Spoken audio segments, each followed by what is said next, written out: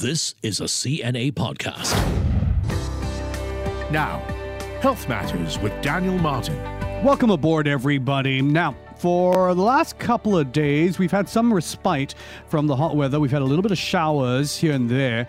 But throw your mind back, there were several days in a row where it was very hazy, dusty. If you were driving around, you could hardly see the buildings in some cases. And it's that April, May, June weather coming around, isn't it? And many of you might have been feeling it in your chest, in your breathing, in your nasal cavities, on your skin. Oh dear, how do you deal with this? And it's not set to disappear just like that, huh? Asia's having a severe heat wave right now, sweeping across much of Asia. Governments logging deaths and closing schools in places like China, India, and Southeast Asia. In Malaysia, we've heard about record numbers there and fires being spotted as well. Thailand is expecting more air pollution in the north of the country. Some respite from the rains here and there, of course. But, medical issues from respiratory problems to eye inflammation, sore throats being recorded there as well. How do you deal with the pollution and the environment and what is likely this hazy and dusty weather? Dr. Leong Jun Lin is here. He is senior consultant and ENT surgeon based at Mount Elizabeth Orchard. Back on the show, Dr. Leong, hi. Hi, Daniel. How are you? I'm doing good. Well, last few days not so good. Now doing better. So I've spoken to my listeners before. I've got the allergic rhinitis, so I'm very sensitive. Anytime there's a change in the air, straight away I knew. So this is what happened to me. It's like one night, I didn't expect hazy weather. I didn't expect dusty weather, but I just couldn't get to sleep and it was difficult breathing. I was like, what's going on now? Why so uncomfortable? Why so restless? Then the next morning I looked out the window. I was like, oh, okay, it's dusty and hazy out there as well. So what's going on? Why do we notice this? Why do we feel this, like this discomfort and things like that for the average person, let's say? Right. It's very unfortunate that suddenly we have this bout of so-called pollution happening into our environment. Yeah. The fact of the matter is the respiratory tract is one of the first things that comes into contact other than skin and the eye. But really, when you breathe in all these pollutants, whether it be nitrous oxide or sulfur dioxide, any of these pollutants, they are irritant. And they're very irritating to our skin, whether it be skin on your body, the nasal lining, the mucosa, respiratory tract lining, all of them will start having symptoms showing discomfort, getting irritated. That's why you have the runny nose, the itchy eyes, the sneezing, and then of course the swelling that causes you to have difficulty with the breathing on top of everything else that you otherwise may have without the pollution. That's the thing, the irritation that's happening. And we've heard about, air pollution of different sizes. We became so familiar with PM 2.5 over the haze period. Yeah. You and I often talked about it. Does the size of the particles that we're inhaling result in, different respiratory reactions or anything like that? Yes, they do. I think the smaller the particle, the higher the chance that you can actually breathe right into your lungs, the lower airway. But really the bigger ones, straight away, your nose and your throat will be the ones that get it regardless of the size. Why do some people feel it more keenly than others, Dr. Leong? Some people are like, oh, is it really? I didn't know this. And others are like, well, I'm really feeling the sore throat. I'm really feeling the runny nose, that kind of thing.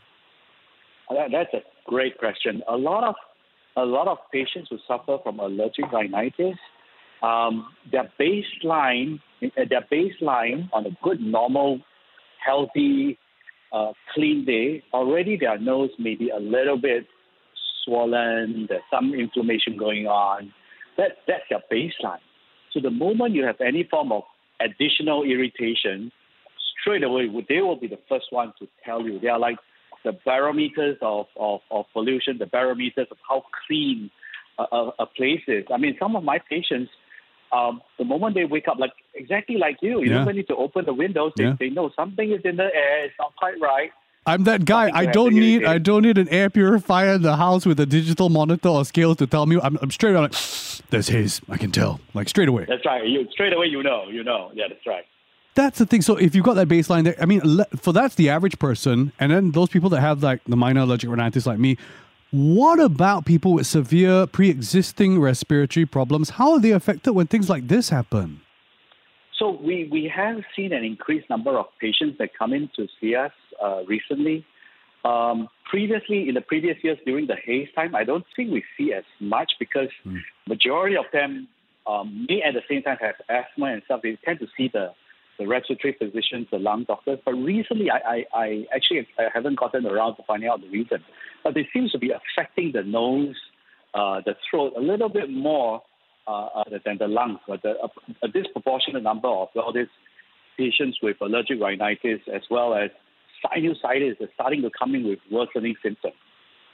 And now we're even more concerned when those symptoms come up because we worry about things like influenza and COVID straight away, you know? Yeah, that's on top of everything else, we have to cater to all this. What the COVID surge, the new strain, Yeah. And then of course recently we also, I don't know whether you have noticed there has been an increased number of patients with influenza. Yes. So a lot of kids, young people, high fever, cough, cold, runny nose, and So this is just adds to everything else, and it's kind of tough time for everybody. And all similar symptoms. So straight away, you might be reacting to the air pollution and the haziness, but then you worry about whether, oh dear, is it actually COVID? Quick, go and test. Then having said that, I wonder, now that we've seen the spike in numbers, the good thing that I'm seeing is people are once again a little bit more mindful about their mask usage, being aware of their personal health, staying at home, hand cleaning and stuff like that. That now we're also used to wearing masks lah. So we're happy putting it on. Will that help in this kind of hazy weather and climate? Oh, definitely. I that is my advice to all of our patients. I mean, for now, if you can, try to cut down on your social activities if it's not that important, especially in the elderly or you have some sort of other issues at the same time. So that simple masking is going to help you from getting an infectious disease. And on top of everything else, of course, the pollution is going to be an issue. So yes, as simple as masking up is going to help with all these things. Even if it's surgical masks, because it might not be able to filter out the small microns. Well, of course, N95 or those that really take out all the particles is going to help. But unfortunately, not a lot of our patients cannot, use the N95 for a prolonged period of time. Yeah. I'm worried when I see lots of people exercising in very muggy, thick, hazy weather. Yes. So these are the times that maybe you should try to reduce really strenuous exercises when the pollution index is quite high, because you're going to get tired and get more easily exhausted with less amount of exercises. And it's quite straining on the respiratory system. You're going to get tired and you can get sick quite easily. So maybe, a little bit of common sense. If you look out there and you can see it visibly so high, that's maybe a good reminder to yourself, maybe not now. Maybe don't go for an outdoor run now. Yes. You can see there's days and it's really bad, and then suddenly on the next day it seems to have cleared up quite a bit. Yeah. Absolutely. Check into your AQI, check into your PSI readings, NEA website, things like that. Exercising indoor in an air-conditioned environment will probably be a bit better.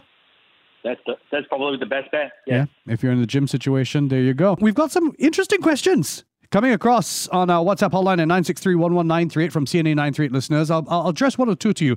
This one I find fascinating. This listener asks, I want to know from your doctor whether or not trimming of my nose hairs has any impact in terms of whether I'm breathing in more air pollution. So this person apparently trims their nose hairs quite a lot.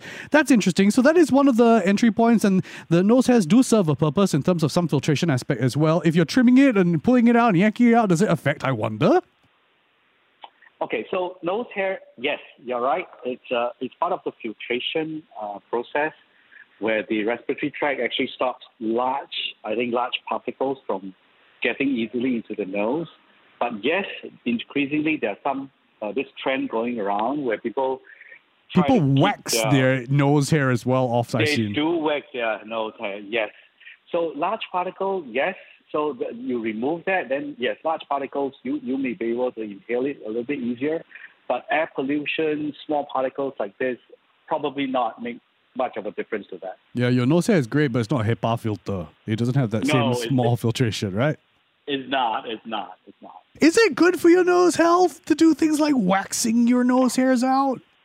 I think aesthetic.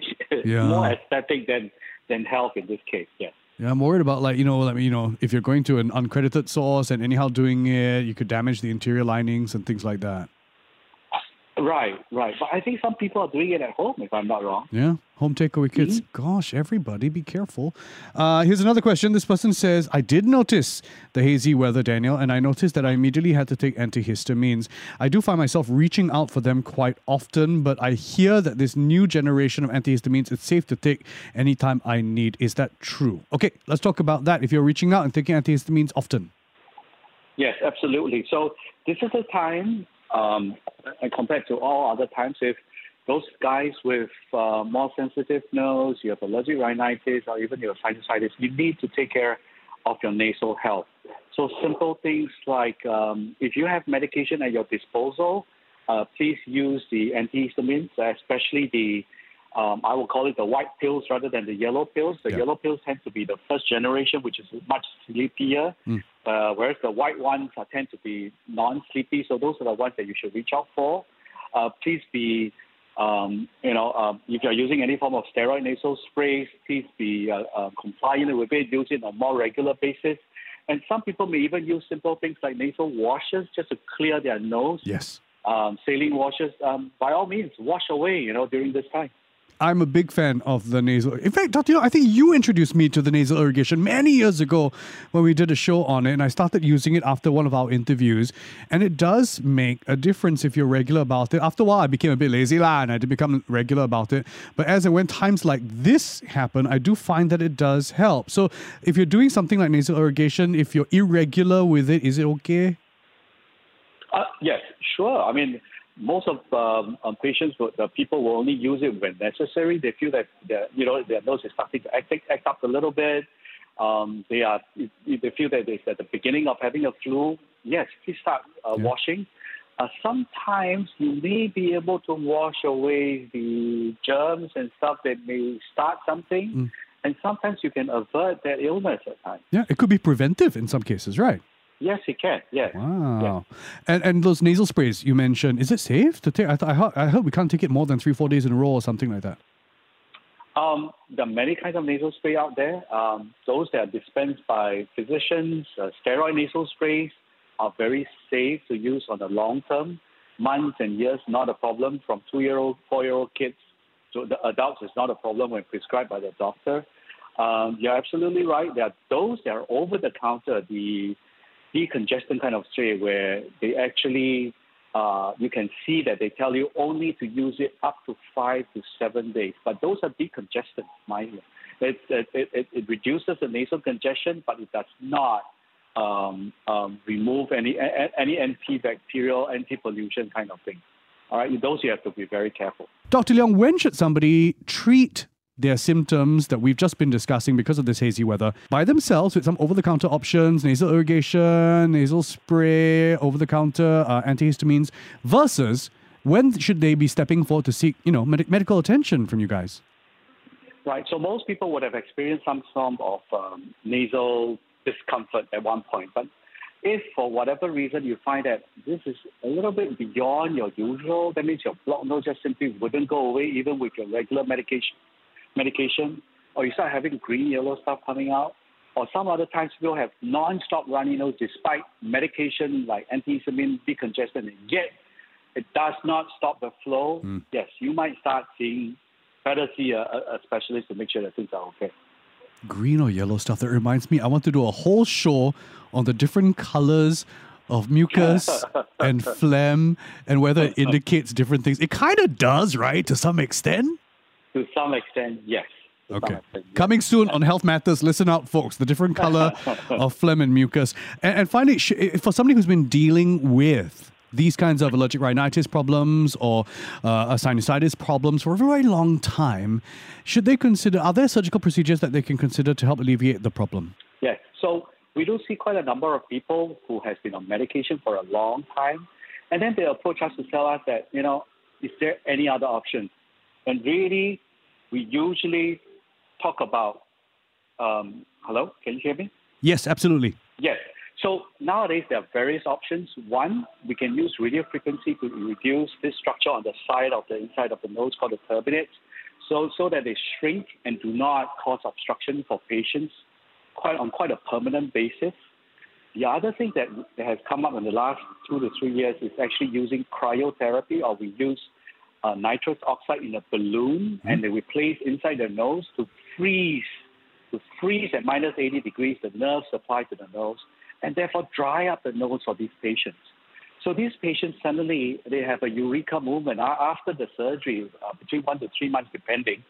They find that their nose is not as reactive as before. They do not depend on taking their antihistamines on a daily basis. It's almost like a new lease of life. And it's like those guys who had LASIK, and then suddenly it's like, wow, I can actually do without glasses or contacts. So I can see again, and suddenly I can breathe again as well. Yes, they can breathe again and no more runny nose. That is phenomenal. I hadn't heard about this cryotherapy option as well. And the interesting thing about this is done purely outpatient, very minimally invasive, in through the nose, zap, zap, zap, or freeze. And then healing and recovery is quite good. Downtime's easy. It's exactly what you said. It can be done as an outpatient. It's fairly painless. And yes, it's kind of a zap, but it's a little bit longer than what you just mentioned. But again, would you have to be someone who has tried and failed for a long period of time other conservative management approaches before considering one of these? Definitely. So people who have been using medication and they're sick and tired of it, yes, this is something that you should consider. Dr. Leong, what an eye-opener. Thank you so much on helping us understand. Good to talk to you again. That's Dr. Leong Jin Lin, Senior Consultant and ENT Surgeon based at Mount Elizabeth Orchard today. We've been discussing the hazy weather and how it has been impacting your respiratory health. And if you want to download more podcasts of Health Matters, head on over to cna.asia/listen or search for Health Matters CNA on Apple Podcasts and Spotify Podcasts. I'm Daniel Martin, wishing you the best of health always.